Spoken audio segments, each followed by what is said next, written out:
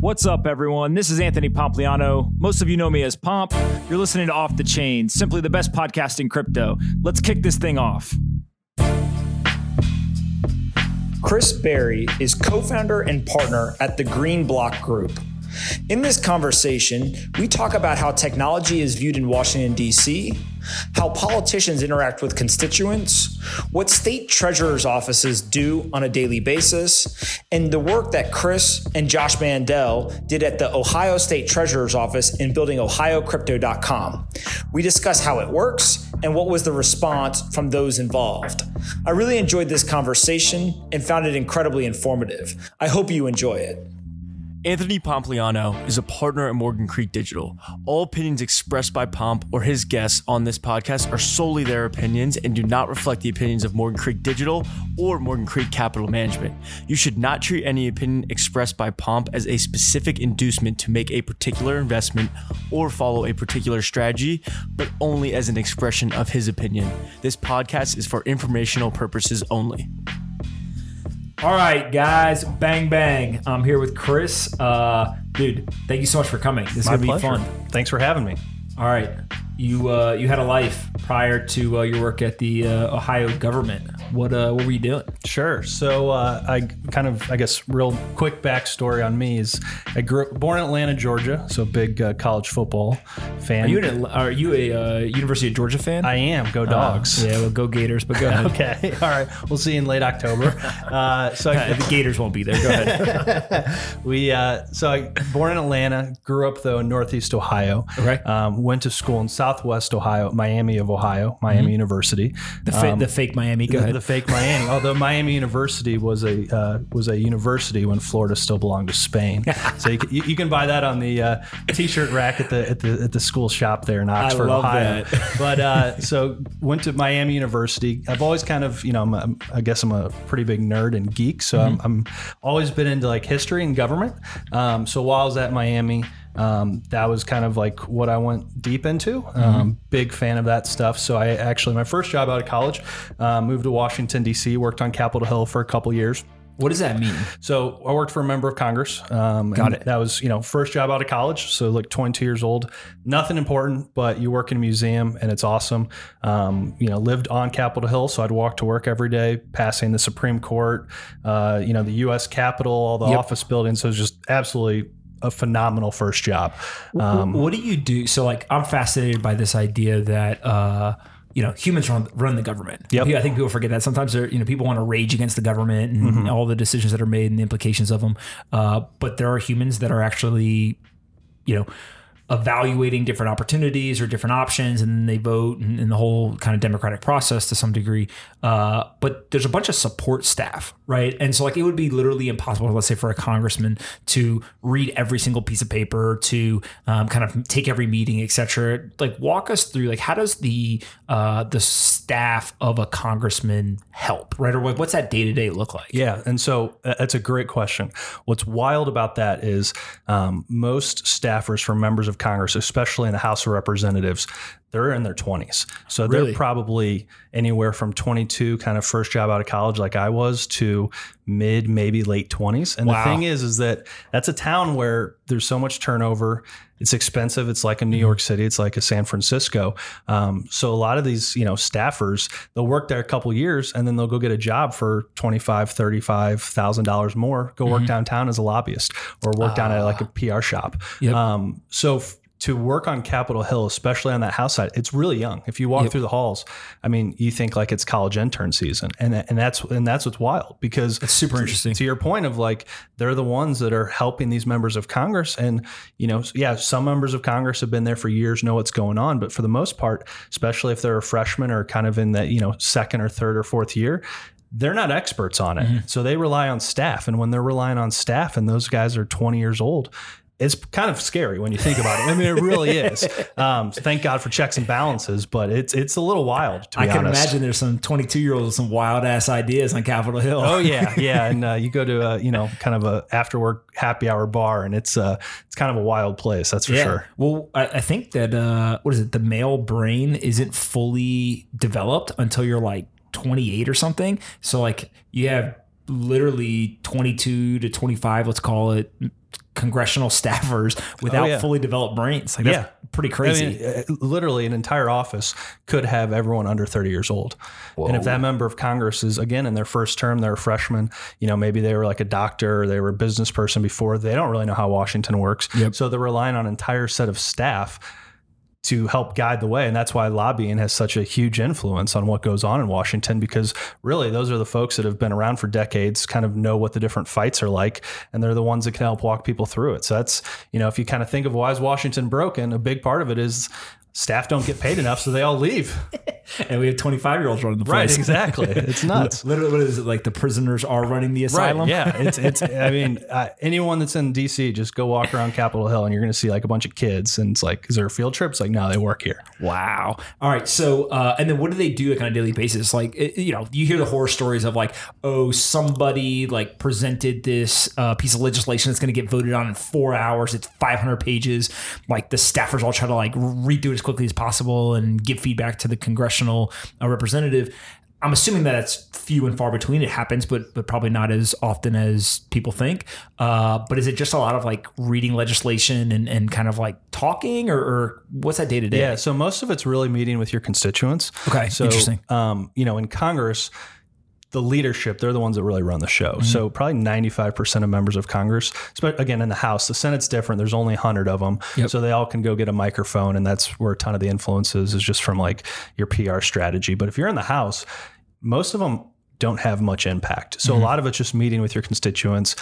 People are flying in, they're meeting with like different groups that have, some type of bill they're interested in. If you're from Ohio, like I am, they fly in from Columbus, they fly in from Cleveland. But to your point of kind of like, what's it like? It's really funny. So, most people in Washington, D.C., they either think that they're living in the West Wing or House of Cards, but in reality, it's more like Veep, because it's just such a joke. So many people take themselves so seriously. Now a lot of people do good work, but it is much more like Veep than it is House of Cards or the West Wing. Did you see that the new Ukrainian president is the best known comedian? Yeah. Right. My theory is that comedians are just people who tell the truth. Right. Right. and people really appreciate that. You're seeing it not just in Ukraine, it's all over. So it's definitely a wild time. For sure. Well, it's also this element of like, the person who controls the meme controls the message. Yeah. And I think we're seeing that, if you look at everything from Donald Trump to AOC, like the people who have figured out how to use these channels for communication and to control the, quote unquote meme,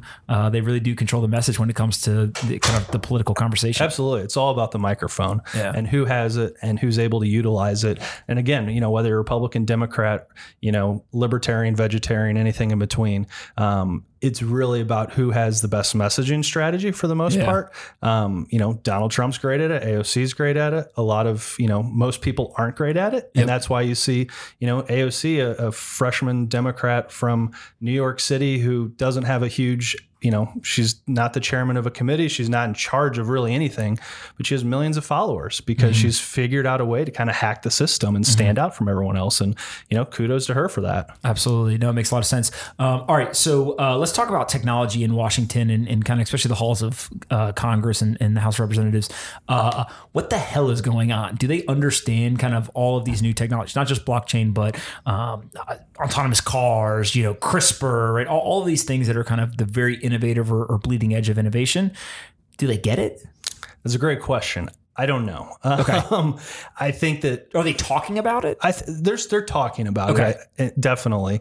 And again, that's where, you kind of look who's, again, most of it's who has the messaging, the biggest microphone, and then the money. And really the money is these tech firms. And you see tech firms more and more realizing the importance of what they need to do to stand out in Washington. Because what happens is if you're Facebook, your CEO, Mark Zuckerberg, he gets called in front of Congress to go testify. And that no one wants to do that. That wastes time. He's to fly across the country. He's got to prepare for it. And he could look, he could get totally embarrassed.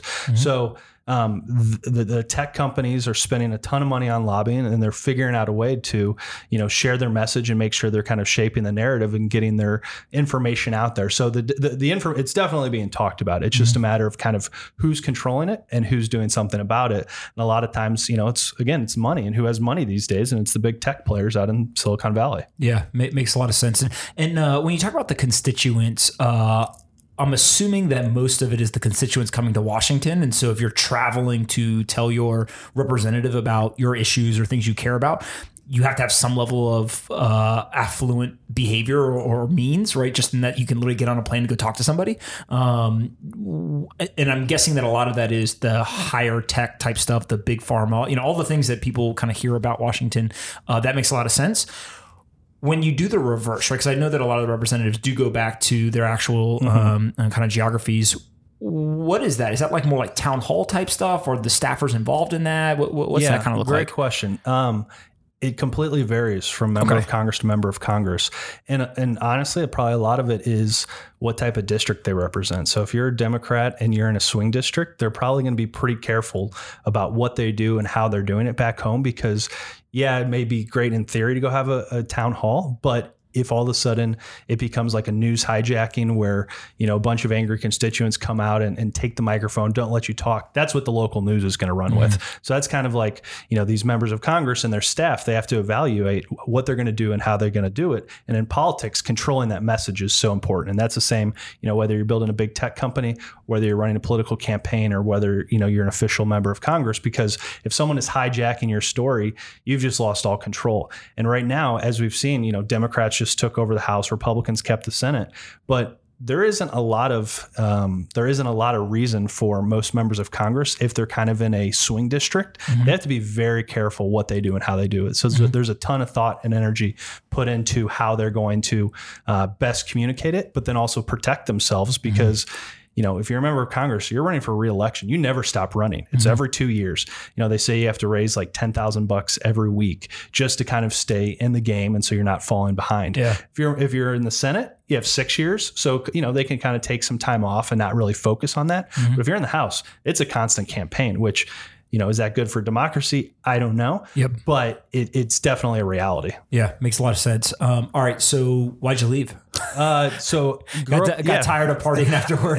Honestly, it's probably like New York. It's probably like the Bay Area, where not many people are from DC, and so that was awesome. Where everyone's there kind of for the same reason. It's like Hollywood for ugly people, where you go to Hollywood for like show business, you go to Washington because you like government and politics. And so it was awesome. You meet friends from literally all over the country. I lived with 3 great buddies of mine. The townhouse next door was another 4 guys that were great friends. But I grew up in Ohio. I'm close with my family, and it was just kind of the right timing where some jobs opened up, and I was able to kind of just leap at it. And it was just kind of the timing, I think, chose me. I think in an ideal world, I would have stayed a few more years. The other kind of fascinating thing with DC is it's very easy to almost get stuck there in a way, because, if you have all this federal government experience, well, how are you going to be of value to a company outside of DC? Like your values in DC, and it's your a good value experience. Yeah. So it's, your values or your skill sets don't exactly match. So I didn't want to necessarily get some way stuck there. So I was like, what, it's kind of the right time. I had a couple sisters, I live in Columbus now. I had a couple sisters at the time at Ohio State. It kind of just made sense. I had a job offer. And I just went with it. Got it. And when you moved to Columbus, what do you do? So I moved to Columbus, still kind of working in government and politics. I worked at the Ohio Treasurer's office under the former treasurer, Josh Mandel. He's a young guy at the time. He was like in his young 30s, I would say, when I first started working for him. I did communications for him. And working for him was absolutely fascinating, because it was great, because it was still kind of policy, which I enjoyed, but it was also finance, public finance, albeit, but still finance. So we were doing a lot of interesting things. And he's a incredibly smart, passionate, and just hard driving guy. He's a former Marine, a couple tours of duty in Iraq. So that's like kind of his go get 'em mentality.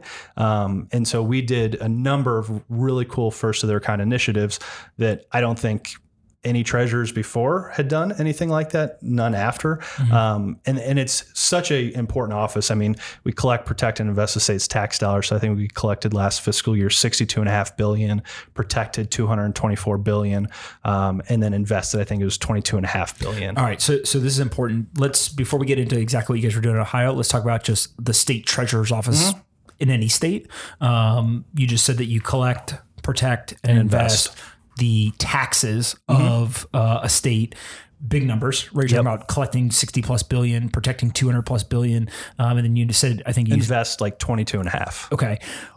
Collecting, right? That's probably most of the policy work. Is that correct? In terms of like how we're going to collect it, how we're going to count it, all of that? Yeah. So with the collecting, that's, just income taxes, business taxes, those types of things, they flow in.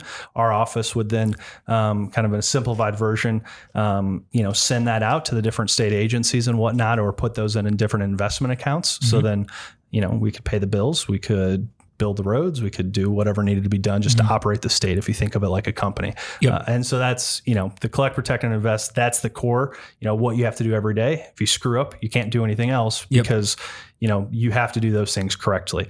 Outside of that is where we were able to kind of do these other kind of interesting things with some transparency, investment accounts. We launched the nation's first investments accounts for individuals with disabilities.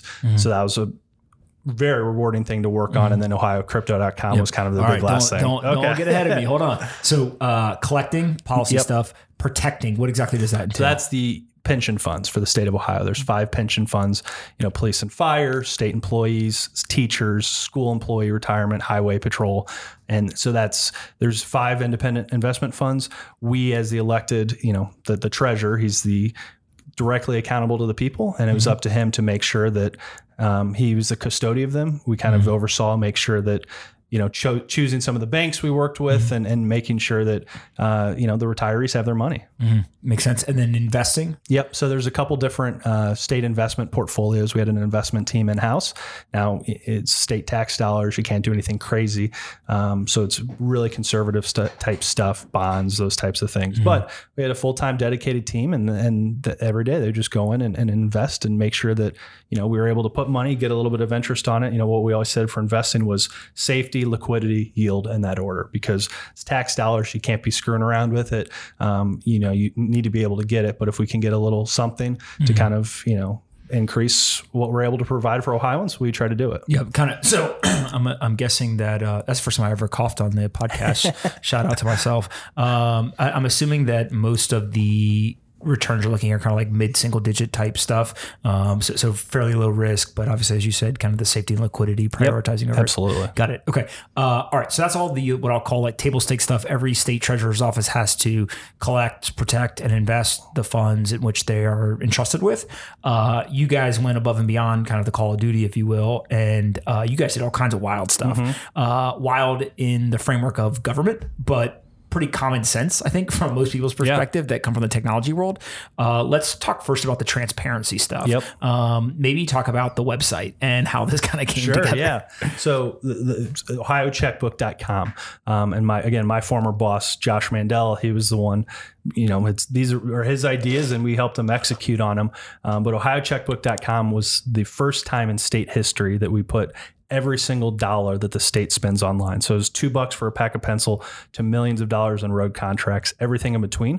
But not only did we do that, but we designed this website in a way that you didn't have to be a PhD, you didn't have to be a computer scientist, you didn't have to have a CPA in order to look and search. You could go on at a Google style search bar, interactive charts and graphs would go back 10 plus years, and you could type in Walt Disney World, see if there was some type of government official that went to Walt Disney World for a conference. Wow. It would show up how much, the date it was, who spent it, all the information you need. So as a citizen or an investigative journalist or anyone that just cared about tax dollars, you could go in and see how this money was being spent. And it was, what's really funny about this story is Josh made a policy decision in-house that he was going to build this thing, but build it in secret while at the same time asking for permission to do it.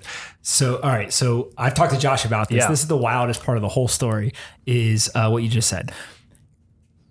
The state treasurer, as far as I understand, has the power to unilaterally do this. Yep. He did it in terms of him and the rest of you as a team together built this privately, right? Or behind closed doors. At the same time, he was not shy about saying, we need to do this. And I'll call it lobbying, right? The other governmental officials and offices saying that they need to do it. My understanding is that they were not exactly excited about doing this, which is why he kind of in parallel was building it anyways. And then it sounds like it was launched without the without the blessing of these other organizations, and they all freaked out. Yeah. So this took us about 18 months to build. Okay. And we built it in complete secrecy where, maybe less than 20 people in the state knew about it. And so as we were building it, Josh was also going around the state, talking to journalists, talking to members of the legislature. And he said, hey, I want the state legislature to acquire me, Josh Mandel, a state treasurer of Ohio, to pass a law. So I have to do this. And so he's just talking about it in theory in public. And, people, oh, sure, we're happy about it. This is a great idea. But nothing was really happening. People across the state really loved the idea, but typical kind of some politicians, bureaucrats, they didn't really love it. And so as he was going around trying to build support, we were just building this thing.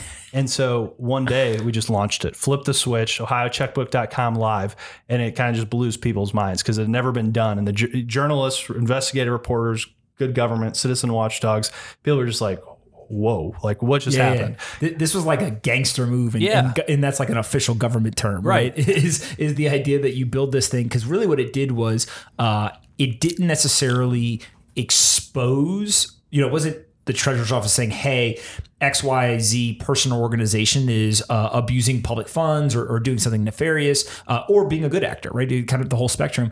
It simply gave the tools for anyone else who wanted to look. And it's almost like there's confidence and security in transparency, right? If I know that I can go look, then I am much more likely to feel comfortable than if I can't. Absolutely. Right? And so any like really visceral reactions from folks? Privately, people were not happy. There were some members of the legislature, some members of kind of the executive branch that did not like it and really held it against us. And it was funny, after we did it, there were some people that said, well, we were going to do it ourselves. So we didn't need you guys. It's like, well, we've been talking about this for 18 months. Why does it take you another year or two to launch it? But when you think about it, one, the big thing is this is already public information. We didn't take any information that wasn't already a matter of public record that already belonged to taxpayers. And we just put it online. So anyone could request it, but you just didn't have to go through all these crazy steps to do it. And second is, if you think about like the democratization of finance and money, I mean, this belongs to the people. This doesn't belong to bureaucrats. They're entrusted with it, but people should know how to do it. And people should also have confidence in being able to search it. And again, not have to be some type of computer expert to go online. And there's this interesting report that was kind of resulted in it. And originally, Ohio was 46th in the country for government transparency. And so we kind of used this report to model it. We became number one. So we went from 46 to 1. But the number 2, 3, and 4, and 5 best sites, I mean, we're light years behind what we did. And so we really kind of flipped this thing on its head and built this thing out in a way that not only did it improve in Ohio, but other states were able to kind of follow it. And they did. And there was a number of other states that started to kind of up the ante. And what we saw was this race for transparency. Yeah. I mean, look, so I've checked out it obviously when I first met Josh, and one, super impressive, right? Two, just the way that it kind of came together in the launch and everything. There's an element of irony in like building a transparency tool in secret. Yeah, right. But obviously for good reason. And I think that the part when you go to the website that is just kind of blows people's minds is like, hey, this is a government website that is actually intuitive, that actually has a great user experience. And again, to your point, the information was public to a degree, but there was a sense of secrecy or difficulty that was baked into the bureaucracy of getting the information.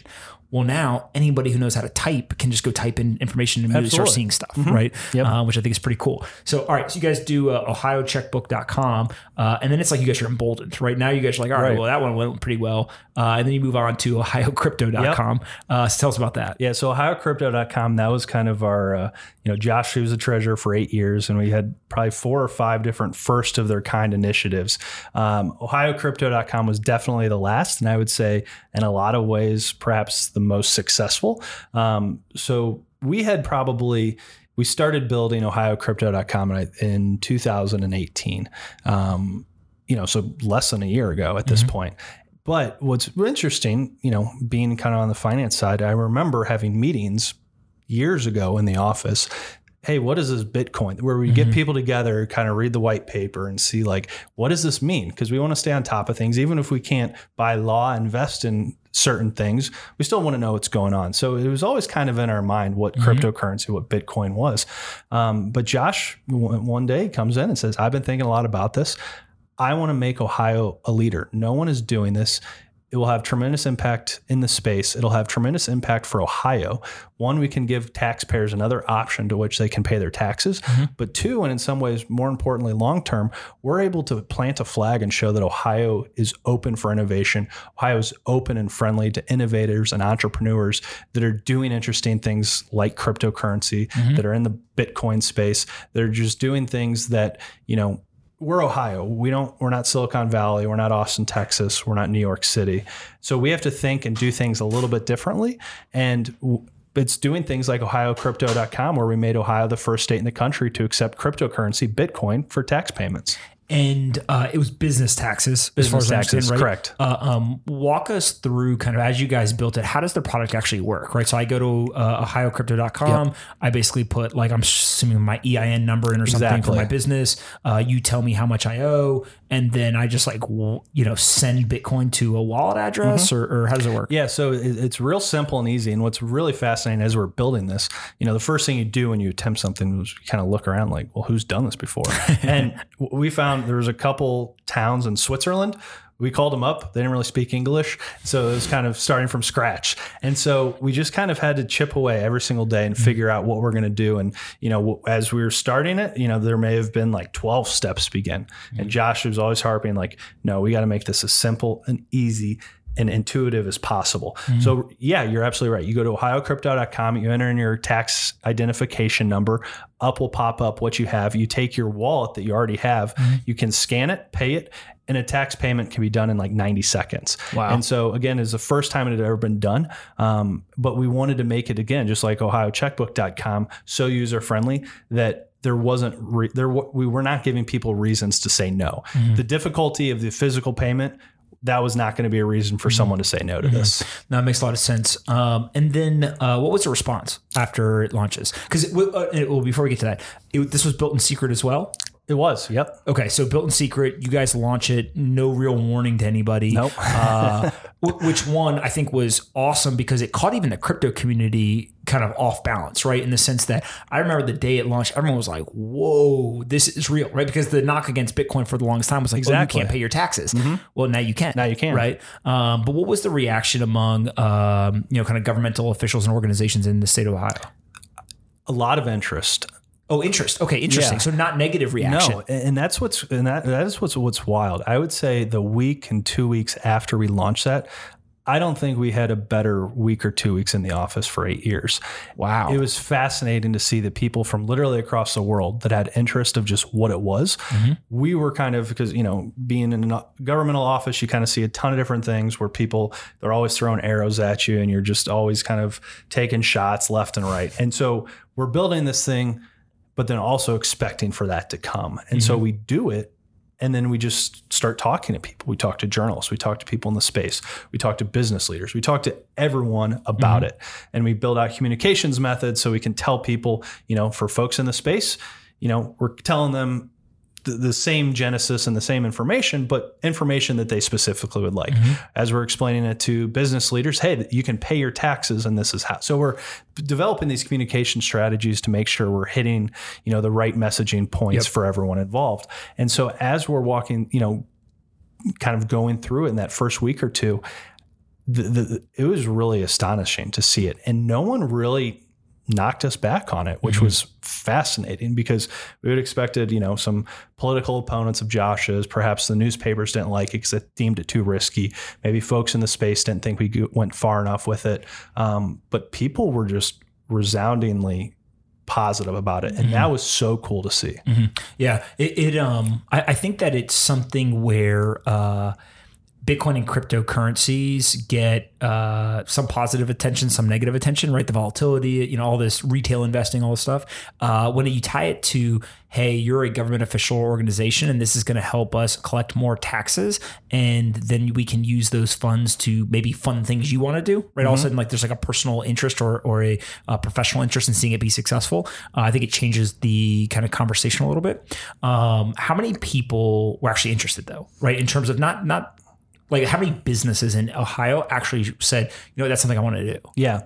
So I would say the only downside for personally working on this is by the time we had built this, it was ready to go and we launched it. We only had a few weeks left in Josh's administration, which coincided around Thanksgiving, around Christmas, New Year. So we didn't really kind of get to like really run with it as much as we would have liked, but we had 10 businesses, I believe, register for it. We had 2 while we were in those couple of weeks pay for it. So the first person was a man named Bernie Moreno. He's a big business leader in Cleveland. He's actually in charge of the Blockland Initiative.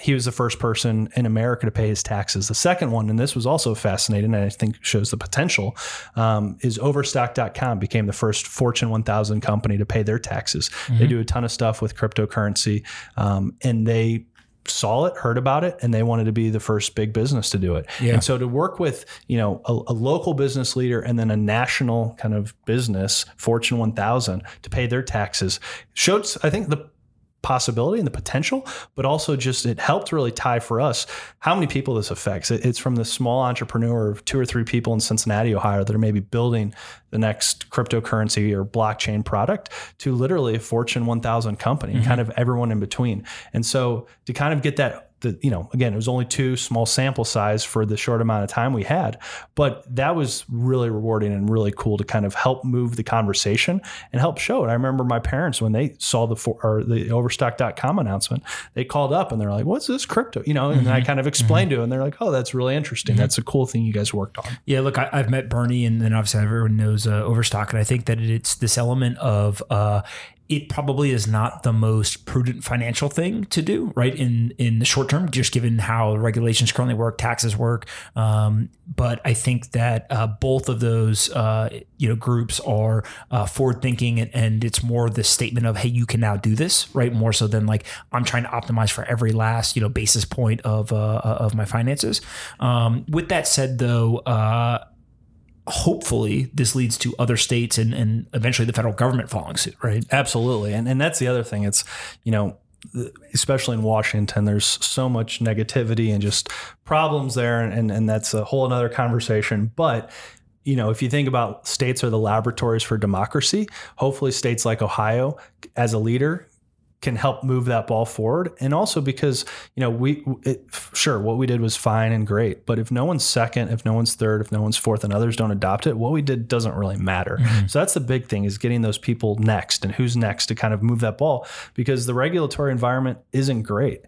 And in this space in particular, it's truly a global marketplace where, maybe people are in Tel Aviv building a company, or maybe they're in Europe or Southeast Asia. Well, or Toronto is a huge one. And for me, flying from Ohio, it's quicker to fly to Toronto than it is New York City. And so what can we do, as policymakers or government officials or even business and civic yourself, you're moving that conversation, but what can we do so people are willing to build their business here in America, as opposed to taking it outside the borders and giving them a reason to do so? Yeah, makes complete sense. All right, so you guys left in mid-July, I think, right? Mid-January. Mid-January. Yep. And when you did that, obviously tax season kind of follows that, right? So remains to be seen kind of how many businesses, et cetera, have utilized the product. But I think everyone, especially in the crypto community, was highly impressed and frankly appreciative, right? That, hey, look, somebody got this across the thing. Would it be fair to say that Josh, yourself, others on the team are like Bitcoiners, right? And like super crypto enthusiasts? Or would you think it's more of, no, we're trying to figure out, interesting, innovative technologies to use, and blockchain and Bitcoin happen to be one of them? Yeah. I know Josh I've heard him say it a million times. He's a crypto enthusiast. I find the technology fascinating and just, what is it going to lead to and just what does it mean? And also just being at the forefront of trying to understand it. And so, not to jump ahead, but kind of what I do now is help some of these companies move the conversation, move the ball, whether it's communications or, building out some messaging or branding strategies, because that's such an important thing for anyone in this space is, it's great to kind of talk to the same people and do the same things, but for the technology to move forward, it's how do you find others outside of the small, bubble, so you can sell to those people, so you can get them to adopt it, whether that's, doing small things like ohiocrypto.com or announcing partnerships with, the coffee shop down the street to accept Bitcoin for your morning latte or something. Kind of moving the conversation and moving that ball down the field is so important for this to continue growing. And that's something that I find fascinating. Yeah, no, I think it makes a lot of sense. And so now talk a little bit about what you're doing, right? In terms of, you guys aren't just focused on crypto, right? I think you're working with kind of all kinds of different technology companies, but explain a little bit about what you guys are doing. Yeah. So after I left office in January, we were term limited out. So I was figuring out what to do next. And I decided to launch a consulting company. It's called the Green Block Group, greenblockgroup.com, with my business partner, Ari Lewis. Ari's been in the crypto space for years. And he's actually someone who I met because he was a consultant that we brought on for ohiocrypto.com. So I met him. He helped build it. He helped build it because in the office, we had a ton of financial professionals, tons of, IT engineers that could actually build this back end, but we didn't really have anyone that was a true crypto insider and knew and could talk it and could help us walk through some of the, the opportunities and challenges within it. So we brought him on and he was doing consulting. After he was winding off that project, I was leaving the office. He was doing consulting. I was doing consulting. We kept working more and more together and realized, well, why don't we just join forces? Because as we were working on this, he was teaching me so much from his perspective of, working in startups, working in venture, working in this space.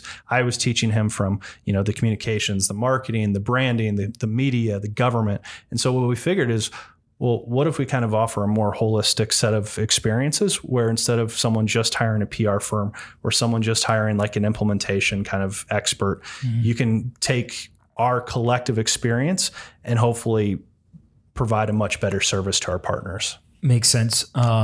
Before I wrap up, always ask rapid fire questions. I'm going to skip some of the crypto questions and let you off the hook. What's the most important book you've ever read, though? Book I've ever read. That's a great question. So this is kind of I'll go with an author. Okay. So I like reading like the big, history nerd and all that stuff. But what really helps me like get into a good groove with reading is like mystery type novels. So I read a lot of John Grisham. Oh yeah. He's probably my favorite author who's not, in the history or government, that type of space. And another reason I like it is every Christmas, every holiday season, I get a new book from John Grisham that my mom gives me and writes a little note in it. So it's like a tradition. So I love reading. I'm in the middle of one right now. So I'll go with that. I have never read a John Grisham book, but I obviously know who it is. And there's a lot of them. There's a ton. Yeah. So you've got a couple of Christmases I've been getting a lot of years. Yeah, for sure. Absolutely. All right. And then aliens, believer, non-believer? I'll go no. No. I'll go no. Wow. Okay, hold on. I was big on your innovation there, and now also you're a non-believer. Why? I'd like to think we're special. Okay. I also know that I'm smart enough to not have any clue what's going on in the world. I mean, just that black hole photo that came out, like even wrapping your mind around like what the heck that was, how they took that. I mean, do you think that's real? Yeah, I think it is because I think there's just so I agree that it's probably real, but I saw the conspiracy theories. But like, what does it even mean? Like, I have no idea what it means. So are we going there? That's I don't know. And if we go to the black hole, what happens? I have no idea. Have you seen the photo of the two galaxies colliding? No, that's a little scary. I got to send it to you. Like this stuff is too big for me to wrap my head around, so I'll just go with no aliens. All right. And then what about the ocean? Like any desire to go to like the depths of the ocean? Like everyone wants to always go to space, but no depths of the ocean? No. I think serving on like a submarine, like in the Navy, I think that would just be cool. No, horrible. Oh, horrible. Like it's just like, I think it's like really freaky or like trapped down there if something goes wrong. Yeah, you're just like 6 months down here. I mean, I'm out. I have no reason to go down to the depths of the ocean. All right, that's fair. All right, psychopath test. How long do you dunk Oreos in milk? Ooh, I just had some Oreos this past weekend. I would say maybe like 3 to 5 seconds. Okay, that's just like kind of like you kind of like like I want to get it a little wet, but I don't want it to be soggy. You can't go too soggy. Yeah. And you also like, you gotta like dump them in, but then like have a spoon, so then you're not like. No way. No, you dunk them in. You kind of like throw them in. You can instead of like dipping them with your hands, where you like just throw it in, let it sit there for a couple seconds, and then like grab a spoon and like take it out. Man, you're the second person that is, but the other person, I think it was Juan Hernandez, was like, I put them in and I let them get super soggy. I eat it like cereal. See, but no, that's that was gross. Psychopath. Yeah, and if you leave them in too long, then you're like, but that's also probably like eating pizza with a fork and knife, which is very, very much frowned upon. Yeah, that's fine. All right, 3 to 5 seconds isn't that bad. I think like 7 seconds is ideal, but 3 to 5 is like conservative. Yeah. But you get a little bit of the experience. I wonder if it varies with like the double stuff and. Nah, you just gotta one size fits all. All right, what one question you got for me? Let's see. Good one question. What do you so you had a lot of great questions about like policy. Like, what do you think from, you're at the other end of the spectrum of like, you're the technology, like you've been in the space, like I know nothing. What do you wish policymakers, government officials knew about this world that they don't? Or what could the space be better at telling them? I think that every government official would be better off if they took a 1-month sabbatical every year and they had to go spend it in like a externship type situation with a company building some sort of innovative technology. They can pick. And there has to be some rule where like congressional officials all can't go work in big pharma, right? But like, again, I'm making all this up off the top of my head, so you got to think it out more. But like maybe, hey, we'll send up to 5 representatives to a single industry or vertical. But like some of them should go figure out, like how does autonomous driving work? How does actual artificial intelligence work? How does robotics work? How does computer vision work? Right? I mean, just like all these different technologies, including Bitcoin, crypto. I think that having leaders at the national government level that have, I'll call it quote unquote experience, but it's less experience and more just like base level knowledge of how some of this stuff works. And also having a network that allows them to reach back out to industry folks where, we're talking about like, I don't know, how to like set up roads. I don't know, maybe I should call like somebody who's working on, autonomous driving at Uber or Google or Tesla or whatever, right? Like that seems to be like that should be a fairly non-controversial way to look at it. And so it's less about like, what do they know? And it's more about just like, it's very obvious that a lot of them are unfamiliar with the like ground truth with the innovative technologies and the decisions they make today, unfortunately, because of the bureaucracy, because of the lead time needed for a lot of the implementations of their decisions, those technologies will actually impact what they decide today 5-10 years from now. And so it just feels like if they're blind to the tech, then probably should fix that. I think that's spot on. I mean, that's I just made it up on the spot. No, that's somebody great. on the internet's going to troll me and say that's a bad idea, but whatever, it's fine. I like it. All right, man. Listen, I really appreciate it. For everyone in the crypto community, just thank you. I think that what you, Josh, and the rest of the team did was pretty cool. I think everything from the transparency stuff to the crypto stuff is just a new way of looking at kind of public finance, right? And hopefully, many more people will follow. Yeah, absolutely. All right, man. I appreciate so much your time. Thank you. Hey, everyone. Pop here. If you like this episode of Off the Chain and want to help us take crypto to the top of the Apple, Spotify, and other podcast charts, please do us a favor and rate, review, and subscribe. To review, simply go to the Off the Chain homepage, scroll down until you see the 5 blank stars. Taking 15 seconds to fill those stars in and leave a quick review goes a long way in helping us take the entire crypto ecosystem to the top of the charts. I appreciate you listening and see you next time on Off the Chain.